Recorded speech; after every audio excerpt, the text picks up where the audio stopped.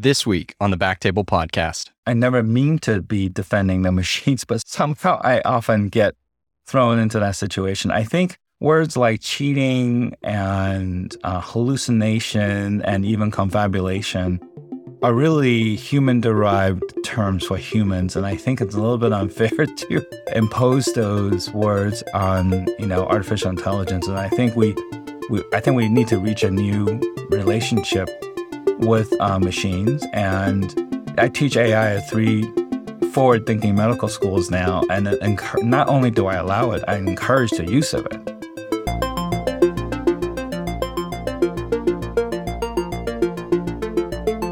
Hey everyone, and welcome to the Backtable Innovation Podcast. You can find all previous episodes of our podcast on iTunes, Spotify, and on backtable.com. This is our next installment in the Backtable Innovation Show, where you will hear stories from physician entrepreneurs who are helping to drive healthcare forward through medtech innovation.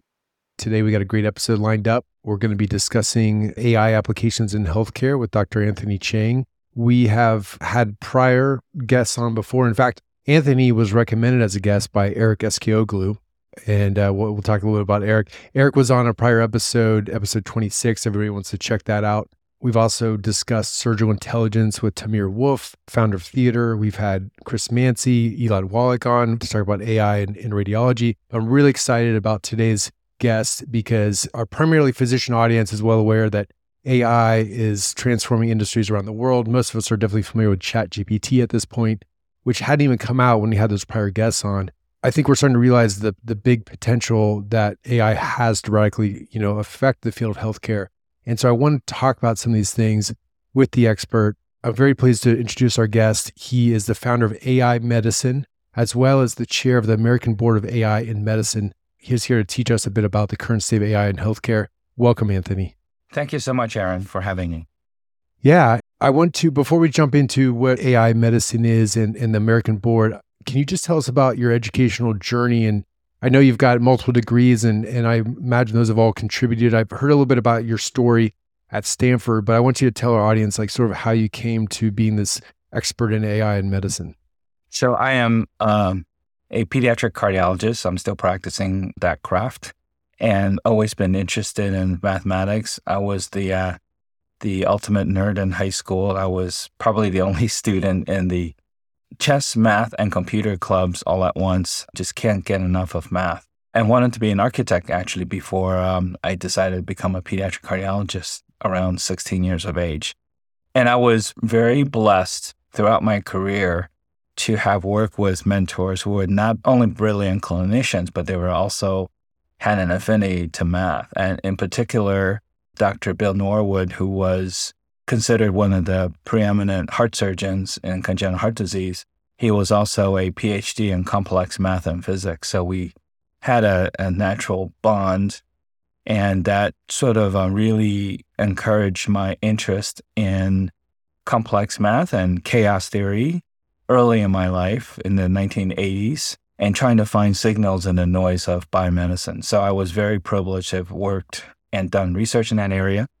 And in 2011, when the supercomputer Watson beat the human contestants in the game show Jeopardy, was when I realized that artificial intelligence back then had resurfaced as an amazing resource. Decided to apply to the data science and AI program at Stanford, and was fortunate enough to get in and started my latest journey. So 4 years later, decided to create an interface for clinicians and the amazing world of artificial intelligence. And it's been a wonderful journey. What year was that when you said Watson was on Jeopardy? That was 2011, and specifically on February 14th. So it was quite the epiphany as a cardiologist to realize on Valentine's Day, the heart holiday, that there was a signal or sign from somewhere that I need to get back to school and learn the latest and greatest in artificial intelligence. Yeah, and how many years of practice had you been in at that point? Well, 2011, close to 25 years. Wow. Okay. 2 questions. How was that adjustment going back to school? And also, did you continue to practice while you were in that program at Stanford? Yeah, I was still in practice, still taking call at night. Yeah. And in my class, just, you can imagine, Aaron, there were students that were literally like, I think, a third my age and been programming since they were 5 years old. And it was just impossible to compete. I told my good friend, our CEO, she asked me how school going. She was very supportive of me going back to school and getting the current education. And I said, the first couple of courses, I said, it's kind of like a weekend, athlete playing tennis. And then now you're expected to play, professional basketball or something. It just felt really out of my comfort zone. I've always felt that the farther you're away from your comfort zone, the bigger the potential dividend. So, and then about a year later, when the courses got heavier in terms of content and requirements, I felt like the same weekend athlete. Now, I described it as playing Olympic hockey with the Russians. You're not going to score any goals, but after a while, you're skating around, So it was pretty awesome to have that opportunity. And I never looked at it as a burden or anything other than an amazing opportunity to learn a new dimension as a senior clinician. So it was fun while it lasted. I miss school very, very much. Yeah, it sounds like you're just happy to be playing. You're just happy to be out there on the ice and not get in the way of my teammates. Yeah, exactly. So I wanted to ask you a little bit about, you did this program at Stanford, then where did the idea behind AI in medicine come about? And tell our audience about what AI medicine is. Yeah, AI in medicine, or AI Med, we are a multimedia enterprise that tried to create not only educational, but relationships amongst the stakeholders in artificial intelligence and healthcare. So we started an annual meeting about 10 years ago now, and initially started out as a satellite meeting to another meeting. And the level of interest really surprised me even back 10 years ago. We were expecting like 100 or so, but we ended up getting about 400 clinicians that were already interested in artificial intelligence. And through the years, we've really gained in the number of attendees. We just wrapped 2 weeks ago our annual global summit, and we had about 1,200 attendees from about 25 countries and across just about all the subspecialties. So that's really changed since the inception of the meetings. We used to have, mainly cardiologists and radiologists and intensivists. Now I think I've met someone representing a subspecialty across 30, 40 subspecialties now. So the level of interest and the diversity of the clinicians coming have really increased. Yeah, it seems to be affecting all specialties now, especially some of the other pattern recognition specialties like derm and pathology. And we're going to get into some of that too. But the other thing that Eric Eskioglu mentioned while he was on our show was you were the chair of the American Board of Artificial Intelligence Medicine, which is also very intriguing. I know a number of docs that have been interested in getting that certification. Can you tell us a little bit about what sparked that idea and what do you think the benefit is for docs to get that certification? Sure. Well, early on, even before I graduated from the program, I realized that most clinicians don't have the resources or the time or both to go back to school like I did. And I realized that was a very high level of commitment. But at the same time, I also realized that they want to learn about artificial intelligence. And I think for busy clinicians, I figured the best way is to give a 1 or 2 day crash course in the language and the world of artificial intelligence so that they could be at least be conversational. So having learned some languages, and this is another language with its own vocabulary, I thought that a 1 or 2 day course for clinicians at different levels would probably fulfill the needs of clinicians that want to be in the space, but just don't have the kind of time to go back to school and get a degree in this area. Yeah, so we started about 4 or 5 years ago. And of course, we wanted to have these on-site meetings where we could meet people and have that human-to-human bond over a day or two. And then COVID hit. So we had to totally shut down our travel schedule to do that. We had intended, a once a month on-site meeting with about 50 to 100 people at a time and go to different cities. So we shut down our travel schedule and basically converted to an online virtual meeting. It's a very labor-intensive experience because for both the faculty and the attendees, because it's 8 to 10 hour days for the 1 or 2 day courses. And, you do it on Zoom. So the virtual dimension is difficult to have engagement, but we managed to be able to do that. And we spend a little time to get to know all the attendees at the beginning of the course and just get to know which subspecialists are being represented. And it's a very, very engaging group usually. And it's been a wonderful experience. And we finally had our first on-site meeting 3 or 4 years later at our latest AI Med Global Summit. And it was a very emotional experience for everyone because to be able to come together and learn together in person was, I think we underestimated the difference between a virtual meeting and an in-person meeting. And it was a really amazing experience for all of us.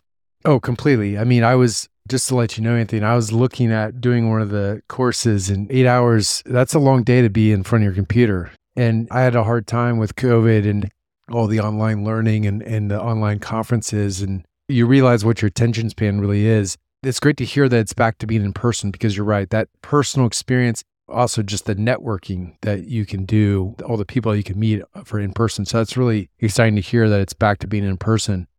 Well, having been involved in medical education all my career, I learned that a few tricks to really increase the level of engagement. For instance, the typical course will have, different speakers scheduled to give their part of the course, but we make it so that all 5 to 10 faculty members will have an opportunity to interact on each single slide.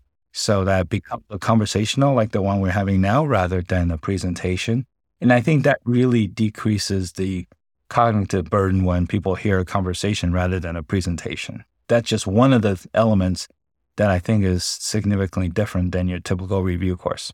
I agree with that. Well, that's exciting to hear. So thank you for telling us about those additional resources. So if anybody wants to look into the ABIM certification or AI in medicine, we're going to have links to those in the show notes. We'll also trying to get a link to Dr. Chang's book that you wrote, Intelligence-Based Medicine, Artificial Intelligence and Human Cognition in Clinical Medicine and Healthcare, because those seem like all excellent resources for anybody who wants to take a deeper dive. For today, I sourced some questions from our physician audience so we can kind of hit some high yield points. And the first question for you, because I know you speak a lot about this, is what's the most common question you get asked by docs at these conferences? I think the most common question I get is, what programming language would I recommend to get started? And I always redirect them to probably the more important thing in learning about AI in healthcare, which is learning about the vocabulary and the concepts rather than the programming. And I think it's so naturally focused on for anyone to be interested in this space to assume that learning programming language is the first thing you ought to do. But I always think it's something you should probably learn on your own, but it's not the most interesting nor the most relevant and relatable dimension of AI in healthcare. The most relatable and relevant dimension is to learn about the concepts, learn about how it's deployed right now in healthcare and where it could go in the future. I think those are more important for the average clinician. It is true that you probably need to spend 5,000 to 10,000 hours in programming to get to the level of doing projects, which I think is better spent when you're starting out and learning the concepts and the vocabulary well so that you can be what I call AI conversational early on so you can work with data scientists who will be doing the programming, probably at a far higher level. And so I sort of, people like analogies, Aaron. So I say, as a clinician, you're sitting in the string section of the orchestra. As we have evolved in AI in healthcare from the medieval to the Renaissance, and I think most recently the Baroque period, things are getting more sophisticated.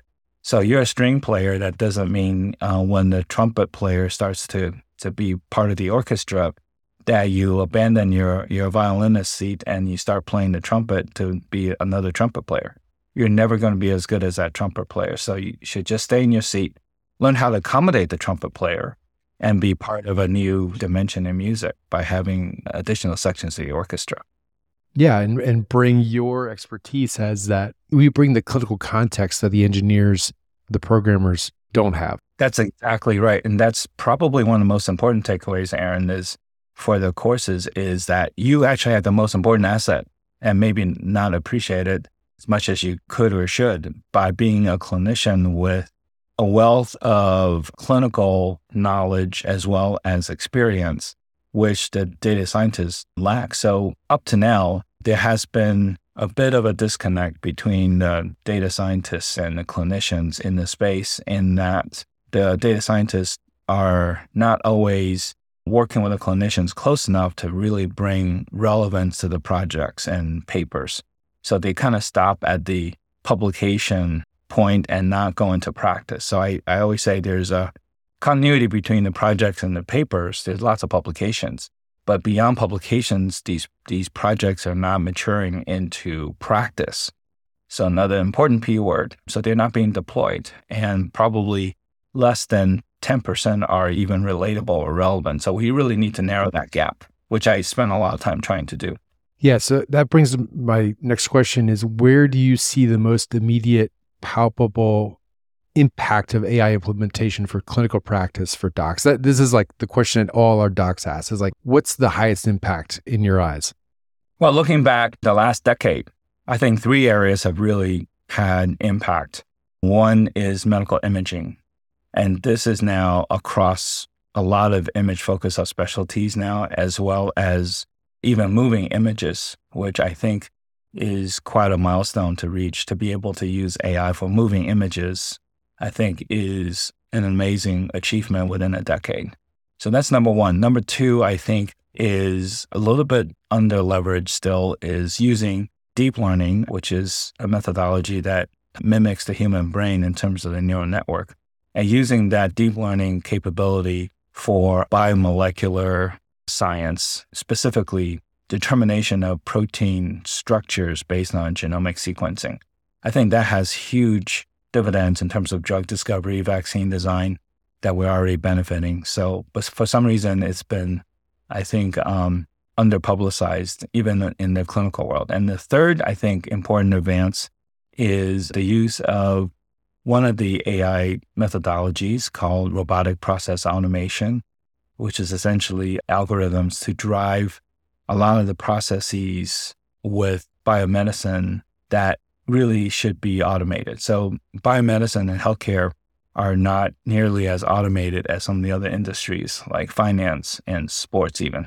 So we need to really reduce the administrative burden of healthcare, which is about 20+% at $4 trillion now. So we really need to sort of cut off a lot of the administrative burden by automating these processes. So those 3 areas, medical imaging, biomolecular structure determination, and robotic process automation, I think are 3 pretty productive areas. And that's before ChatGPT came to our understanding. And I think that's going to be certainly a really rich area for exploration of reducing the burden of the clinicians. Well, you just mentioned a term, deep learning, and something else you mentioned is what docs need to really start out with is literacy when it comes to artificial intelligence. So one of the goals I had for this conversation was to tackle a few definitions. And I've heard you give a great definition of artificial intelligence on prior talks. I was wondering if you could start with that. And then after that, tell us what's the difference between deep learning and machine learning? Because we hear that a lot. Sure.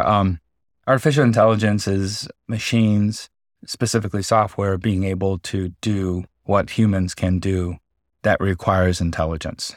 So one of the questions I get asked very often is, once that definition's laid down, then someone will inevitably ask, is a calculator a form of primitive artificial intelligence? Well, I think perhaps decades ago, that would be a very relevant question. But now, with the capabilities of artificial intelligence, we expect the machines to actually learn from the data and our input rather than just respond to the instructions that we give to the machines, like in conventional programming.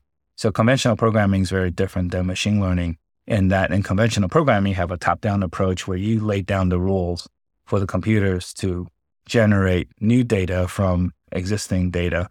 Whereas machine learning is bottom-up. You're really allowing the data to find patterns so that you can make better predictions, and that the machines do get smarter and smarter as they get more and more data to learn from. So there is, as the name implies, a learning aspect that you don't have with traditional programming. So is ChatGPT considered machine learning, taking a data set and kind of pulling out patterns and outputs from that?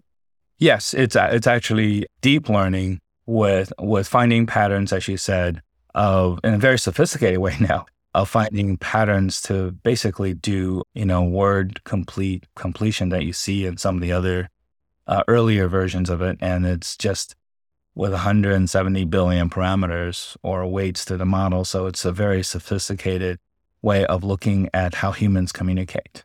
So it seems human because it's kind of taking patterns from how we communicate, but it's not human in the sense that it's still basically a very sophisticated probability distribution table trying to predict what the next word is. It's just doing it in a very sophisticated way now with a mechanism called transformers, which has really, it's aptly named because it's transformed how we approach how we communicate by just having more awareness of all the words rather than just single word at a time. So it's quite a big step forward. Thank you for explaining that. I'm an interventional radiologist. I also, do some diagnostic radiology. And like I mentioned, we've had some of the founders of some of the AI radiology or imaging companies out there on the show.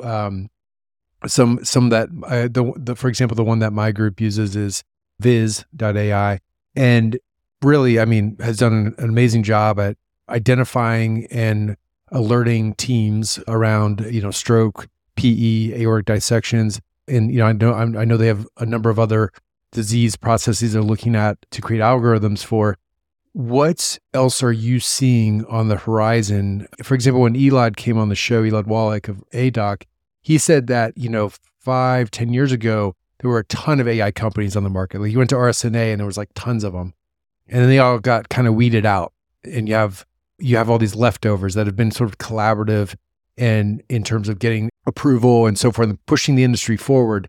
I'm on these forums for example, the ACR, where there's this fear factor amongst radiologists that our jobs are going to be completely replaced by AI.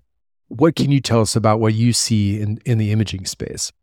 Yeah, I think in the imaging space, and I learned a lot more in the last year because I just completed a book on AI in cardiology, and there's actually quite a bit going on in cardiology. We're catching up to radiologists, but we are able to slipstream, as a Formula One term, behind the leaders in imaging, which are the radiologists, by figuring out how to use it more efficiently and blend it into the workload. So those are key areas.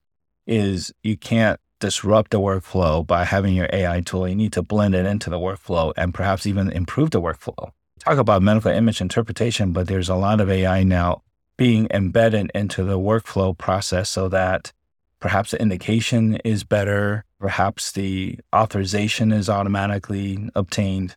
So there are a lot of workflow-related issues that will reduce the burden, administrative burden for the clinicians and healthcare workers that are being explored that I think will make a big difference. So I think the key thing is not using AI just for medical image interpretation, which is already pretty sophisticated now, but also use AI tools for the entire workflow from start to finish, including even pushing the reports out to referring physicians or affecting, treatment plans. So I think there's a lot of possibilities. We're just starting to explore these. So I think the exciting thing is that it's not just for medical image interpretation, including moving images, but it's also for making lives better for radiologists and cardiologists in general. And I think perhaps the discussion of AI replacing radiologists aren't as robust now and have attenuated. I think people are thinking, though, if you know nothing about AI, particularly as a younger generation radiologist or cardiologist, then perhaps you will be not replaced, but perhaps have less opportunities than if you actually know enough about AI to be able to deploy it in your practice. Yeah, that's a great point. And I've heard you mention that, data gives a competitive advantage. I heard you just mention something about indications, because a lot of times something will be declined, a claim will be declined because, an indication's wrong or it's in the wrong place and so forth. And AI can be helpful in just templates and screening for those things before they even get sent, built out. And so what I want to ask you is, and this actually was a question that came from one of our docs, is, are we seeing on the other side, insurance companies, since they have a lot of data, using AI to their advantage? And are we on the healthcare side, of the delivery side, not keeping up with who has the competitive advantage here? Does that make sense? Yes. Well, it's funny pose this question because I was able to use ChatGPT to help me compose a letter of justification for a child who had an operation for a congenital heart defect and with perhaps a more comprehensive content. And it was very helpful. It was actually quite good and accurate. So those are the type of tasks that I think ChatGPT and large language models can help us with that will reduce the time that we need to complete these tasks. So I think that's going to be a big relief for clinicians to be able to focus more on the person-to-person interactions with our patients and families and not have so many burdens, particularly as it relates to documentation and justification areas that we really don't want to spend too much time in, but yet have to because it serves the patient's needs better. So I see a big push on using these large language models to communicate. Now, you raise an interesting point, which is because after I composed this letter with ChatGPT's help, the first thing I'm thinking is the payer, there's nothing stopping the payers from taking the content of my letter and come up with a rebuttal, essentially. So it's going to be bot versus bot in a way, as Alan Turing had predicted, 75 years ago. That's what's going to happen, I think. So, yeah, I guess I guess we just wait till it comes to that, and then we detect it and find a solution. I mean, that was one of the questions that one of the docs on our team wanted to know was, do you see anything that thwarts that or prevents that from happening, or is that just kind of part of the evolution? Well, I think it's the new world order with AI that things will change. And I think one of the things I like best about AI, Aaron, is it allows us the opportunity to explore new ways of practicing and also re-examine how we practice in the past. And it's kind of like holding up a mirror to our practice and say, we've done this for decades. Is it really accurate? Is this test really justified 100% of the time that we think it is? As we find more signals in the noise of biomedicine, I'll give a quick example. We're now realizing more and more that there's a lot more information on a 12-lead electrocardiogram than previously thought. We thought, okay, we can rule out myocardial infarction. We could perhaps see, chamber hypertrophy and rhythm disturbances, right? That's how we look at EKGs. But yet there are signals in those signals that perhaps can give us a clue as to the risk for diabetes, what gender this person is, and perhaps what age even this person is. So in other words, new elements that the senior cardiologists hadn't been trained on or educated in. So I think it's a fascinating new world in terms of looking at biosignals in electrocardiograms, or in your case, MRIs and CTs that we previously had not really learned from. So I think it's a lot of new knowledge will be, I think, spring forward from the artificial intelligence derived, information. So ChatGPT, I got asked a brilliant question one time live. Do I consider ChatGPT information or knowledge? And I say, I don't think it's knowledge. I think it's super information, probably information at a very sophisticated level that we haven't really seen before. And hopefully that translates into super knowledge, right? Because humans will use that super information to derive new knowledge and probably at a higher level than we've ever seen before. So even those terms, information and knowledge, I think perhaps need a rethinking, because perhaps we'll be changing the dimensions of those words that we traditionally have been comfortable with. Information and knowledge probably need to be redefined. And that's why this discussion that you've heard in academia, particularly about, whether or not ChatGPT should be an author, or are students going to be allowed to use ChatGPT, I'm hoping that eventually we'll come to a middle ground to allow students to use this amazing resource to perhaps, up their game in learning. So, which is the most important thing. So lots of new dimensions to all of this that I think will be quite exciting. Well, on that point that you just mentioned about the publishers. Another question came from the audience was, how can journals screen for AI generated content? Seems to be like an arms race between generating content, AI detector software, rephrasing software created to evade detection. I guess there was an article about a guy who's publishing every 37 minutes using AI to write his papers. What have you seen in that space, like how to combat that sort of thing? Or is it just, again, something that it's like seen as cheating and we have to find ways to thwart that?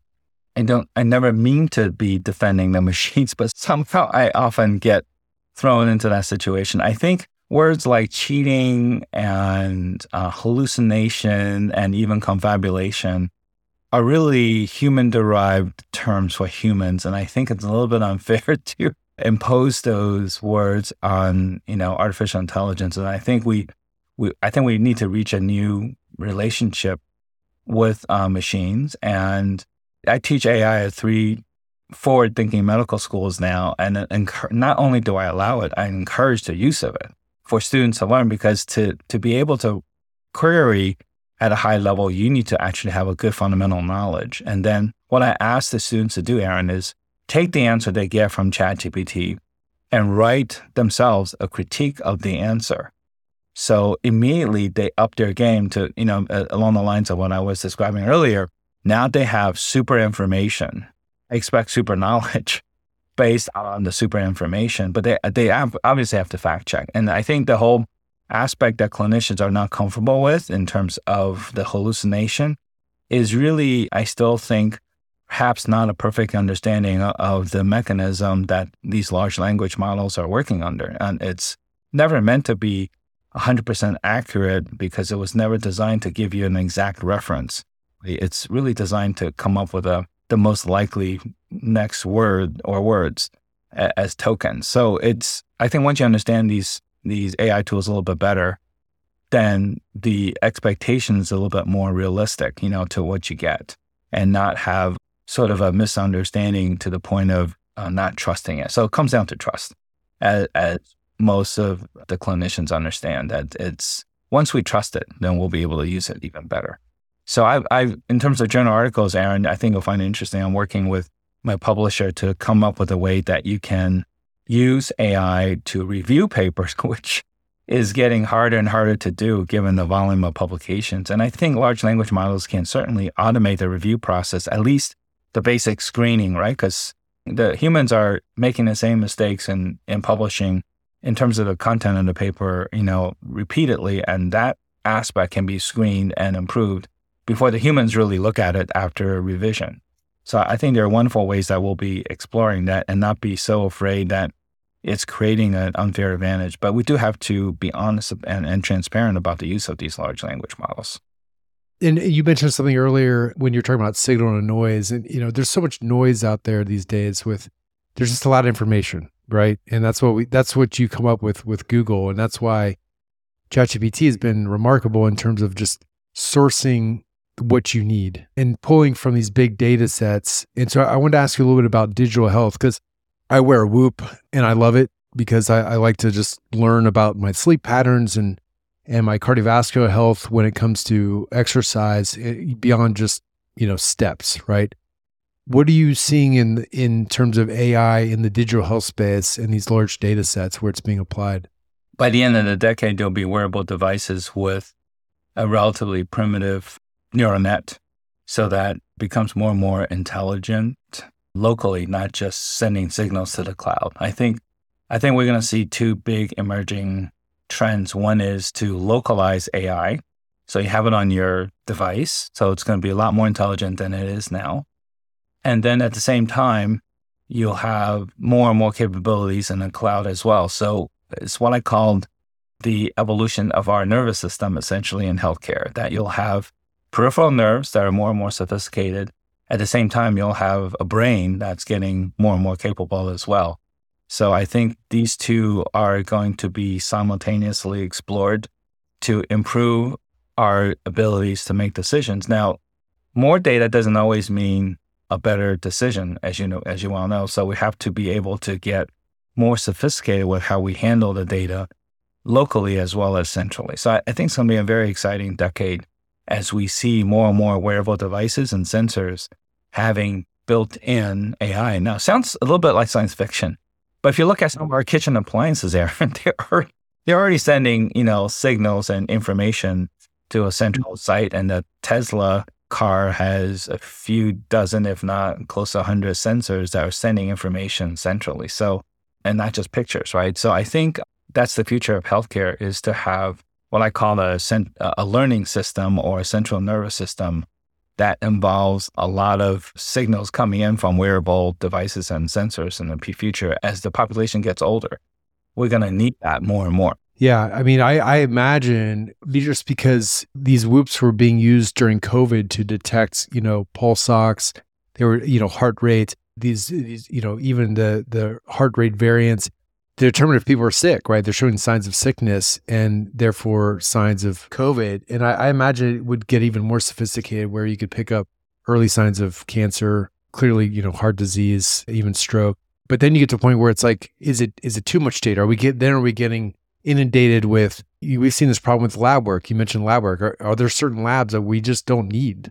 We don't need that information, right? So it sounds like you were getting that's what you were saying is like, we need a sophisticated tool to funnel that information to cut out all the noise, keep it high signal. It reminds me of what, you're mentioning the appliances. We have all this information and yet we trust all these appliances. We trust the cars and everybody's so skeptical of AI and trusting it, but we trust everything that's around us that's doing the same thing, right? But we don't understand how it works.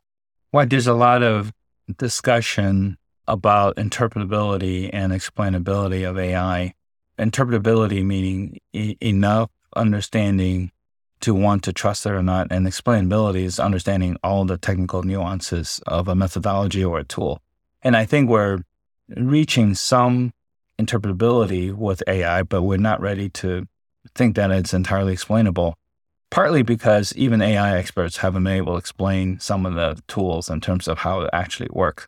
If you think about ChatGPT, right, it has 170 billion, and now you have language models with several, hundreds of trillion, perhaps someday. That's a lot of sort of capability that the human brain can't really appreciate nor understand that kind of dimension. But we hopefully will reach a point that we trust it enough. I think another analogy would be, as a radiologist and me as a cardiologist, we have equipment that we don't fully understand the technical details, like an MRI scanner or a pacemaker, but yet we trust it to work because every time we program it, it does the same thing over and over again. So I think trust is going to be very important. But if you think about humans as animals on this planet are not very efficient in terms of using, when we move around, not very efficient in terms of how we expend energy and change our location. But we invented a bicycle. So I'm drawing that analogy to artificial intelligence. Once we invented the bicycle, we've become the most efficient animal on the planet in terms of moving. And just the bicycle, never mind the car. We now have a bicycle, Aaron. So maybe we don't understand exactly the physics and everything, but we trust it to be able to ride it and be in a better position. So I think we just have to have a higher level of understanding and appreciation of what it does and what it does not do, and perhaps get to cars and planes someday in terms of this area. So it's the beginning. We're at the very beginning. I think we've tapped into only maybe 5% of what AI is capable of doing. So as we evolve our understanding and appreciation for AI, I think it's going to be putting medicine and healthcare and health, not just healthcare, but health, in a much better position for future generations. And, I'm very moved by the fact that I think more students apply to medical schools than ever before, Aaron. It's a historical high, despite the pandemic, right? So that's a very positive trend. We need to leave the current new generation of clinicians in a much better space than we've seen so far, where senior clinicians are leaving the field in big droves, and also healthcare not being as enjoyable as before. And we need hope. We need hope for the new generation. I think AI is one of the things that we can do to introduce to the younger generation so that they have hope for the future by using these tools. I mean, I think and that's another common question is like, how can AI help docs get away from being data entry clerks, right? Because we have all this technology that was supposed to help us, but actually made our jobs harder. I think that's part of the skepticism and the mistrust is AI just going to make my job harder, or how is it going to make it easier? Yeah, I think it's difficult initially to trust AI because it's in some ways related to electronic health records that we feel like was promised to be a tool that we could make our jobs easier, but it turned out to be just as big a burden, if anything. So I think AI hopefully will neutralize that as the electronic records get more and more burdensome. I think AI can be used to reduce that. For instance, I saw a patient yesterday. I still see patients that had multi-system issues, and I counted the number of subspecialists this patient had seen. It was 12. Now, I'm not going to have the time, nor the patients as a cardiologist, to go through all 12 letters, the current letters from each subspecialty. Wouldn't be wonderful if these were summarized in a couple of sentences each, and I get the basic gist of what's happening from all of these subspecialists. And large language models that we have, like ChatGPT, can do that. I also use another tool that's better designed for clinicians, Aaron, where if I see a patient that's a little bit perplexing to me, so I use a large language model literally every hour when I'm in clinic, because I always find, a way to improve my ability to come up with a better diagnosis or come up with a better, diagnostic or treatment plan. And I'm always fact checking, but just in case. But as clinicians, on a busy Monday, I would see 25 to 30 patients, and there's no way my game is as strong later in the day than early in the day. So it's kind of a nice resource to back you up when you're feeling a little bit fatigued after, 20-some patients. You may not think of adrenal mass in a patient that has episodic tachycardia, even though you're a cardiologist. You may not always remember that. And it's nice to have a set of tools that will give you a safety net in the clinic so that you're always going to remember these things. So it's a memory aid. It's a way to really make sure that you don't forget anything on your checklist. And it's essentially a good checklist to rely on. Yeah, that's great. I mean, it's like safety features on the car, and they only get better every year. Well, we only have a couple minutes. We're coming up on the hour, and I wasn't able to get to all the questions. I did want to bring up natural language processing, which you did kind of touch on a little bit. Is that something that you think is high impact? I mean, clearly it is, but like, for example, getting away from data entry clerks. I think Eric mentioned another example of basically something that acts as a scribe, right? AI acts as a scribe and putting your note together, so you're not sitting there typing while you can actually have that face-to-face time with the patient. Are we seeing that evolve as well? Yeah, if you came to my clinic, 100% of my time in the clinic will be face-to-face with the patients. I have a human scribe who will work on the note sometimes before I finish with the patient and family in the room, because their task is done and getting information to transcribe into a note. And I'm just socializing with the family and making sure that they know I care about them, not just for their medical condition, but care about their overall health. So it's a really wonderful ballet of getting information and getting it documented at the same time, making sure that my patients and families feel like they have a human-to-human interaction that still is very hard to repeat. We learned that with televisits, that it's just not the same. So I think you can use technology to really complement, what human clinicians do and make the whole experience a lot better. So by having a human scribe and with very primitive artificial intelligence tools, and then for me using artificial intelligence tools in the clinic, I think we bring about the best of the human-machine dyad to really hopefully achieve the quintuple aim, more and more as we carry on our practice in the next decade or two. Well, fantastic. I mean, I did want to give you a chance to pitch your healthcare summit that you do every year, right? Well, the AI Med Global Summit is once a year. As I said, we just wrapped in San Diego about 10 days ago. We had, I think partly spurred on by ChatGPT, we had the biggest group ever. We had about 1,200 clinicians and data scientists, as well as investors and different groups come. And we're going to be most likely on the East Coast next year in Florida. We're probably going to expect twice as many actually next year, given the level of interest. And we had just amazing talks as well as subspecialists getting together on their own as satellite meetings to really learn from each other what everyone else is doing. So it's interesting, Aaron, that I always say AI in healthcare, which is human-derived machine intelligence in healthcare, comes down to human-to-human interactions to be able to execute, So it's not like AI is going to help us execute well. Humans have to understand it and deploy it. So that's exciting. And then we actually had our first on-site American Board of AI in Medicine course, and we had a room for about 100. It was filled up very quickly, and we had to turn away another 100, unfortunately. So I know that's resonating well with clinicians. And, I'm so inspired by clinicians, Aaron, that come to our courses virtually or on site. They often tell me they're post-call and they're coming on their own time and they still want to learn. And I can see that they're tired, but the enthusiasm and excitement to learn is so inspiring for the faculty, that the least we could do is create this course and opportunity for people to learn, because they're doing the hard part, which is coming to learn when they're tired and frustrated with what they're doing at their own work. They want a better solution and hope for the future, as I said. So I'm hoping that in this decade, we graduated close to 1,000, mostly clinicians, through the ABIM programs, and a lot of them have gotten their educational certificates at intro and advanced levels now. So they're looking for the next thing to conquer, as clinicians often wouldn't mind doing. So we're going to be offering, workshops and things like that for people that have completed all 3 courses. So again, we're inspired by the clinicians and their yearn to learn under tough circumstances, and even they're physically fatigued. And my AI expert colleagues and faculty, Aaron, often tell me it's amazing how clinicians, being tired, can still sit through an 8 to 10 hour day.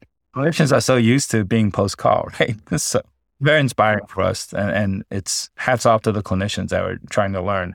And, I'm a big fan of these clinicians.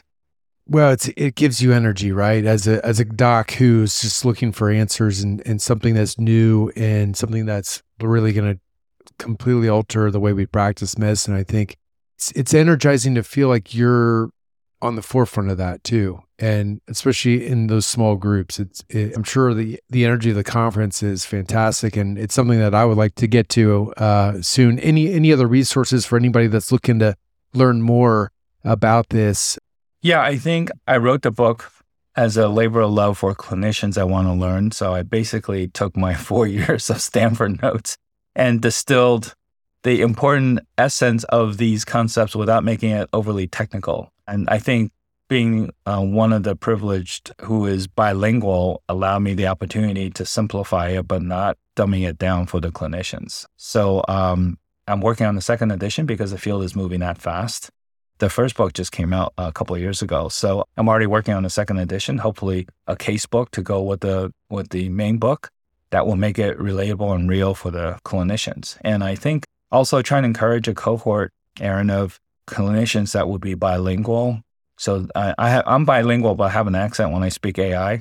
So I like to encourage a new cohort of clinicians that will do both from the very beginning. That's why it's exciting for me to be teaching AI in medical schools, because quite a few of them are going to get dual degrees of both medicine and AI. How exciting is that going to be for us?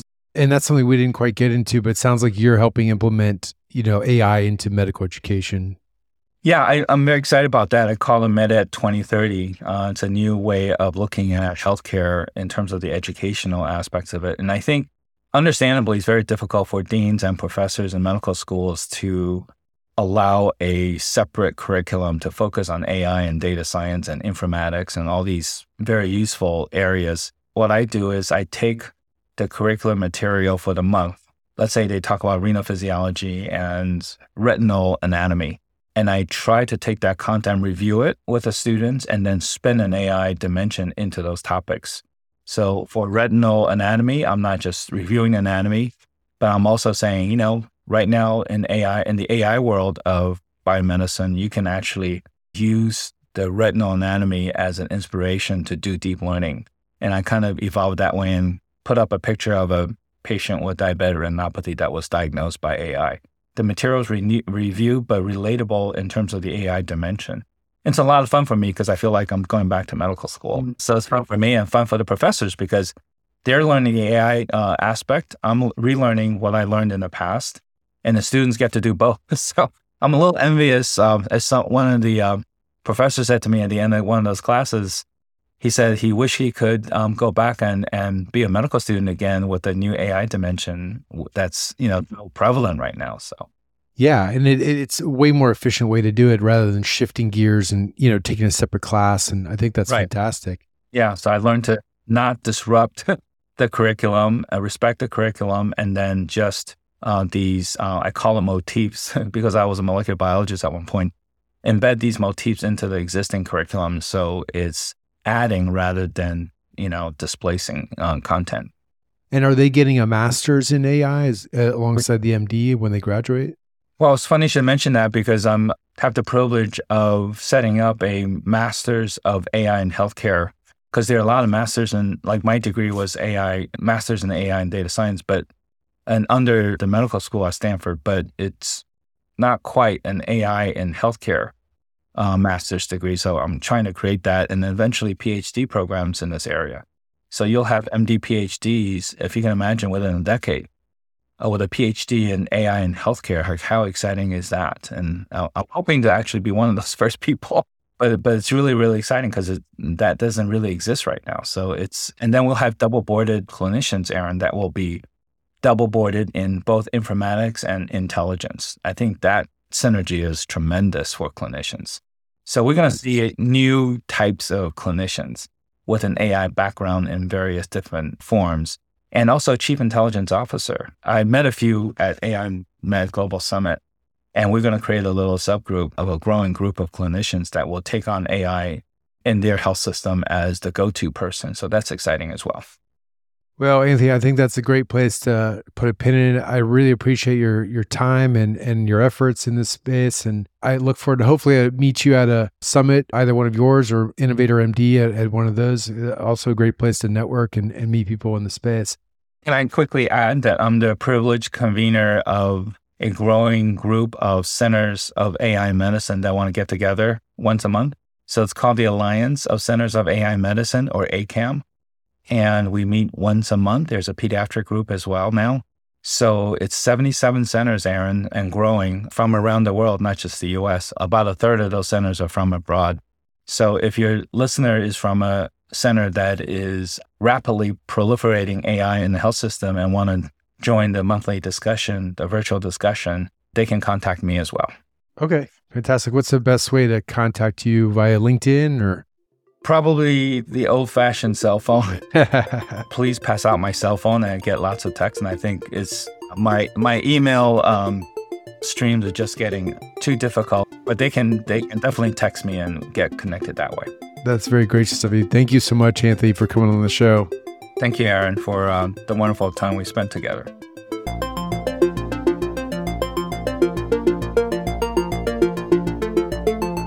Thank you so much for listening. If you haven't already, make sure to subscribe, rate the podcast 5 stars, and share with a friend. If you have any questions or comments, DM us at Backtable Innovation on Instagram, LinkedIn, or Twitter. Backtable Innovation is produced and hosted by Brian Hartley, Aaron Fritz, Diana Velasquez Pimentel, and Eric Amaker.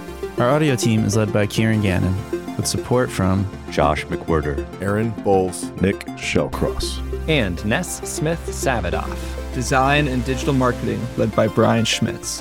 Social media and PR by Ann Dang. Administrative support provided by Jamila Kennebrew. Thanks again for listening. See you again next week.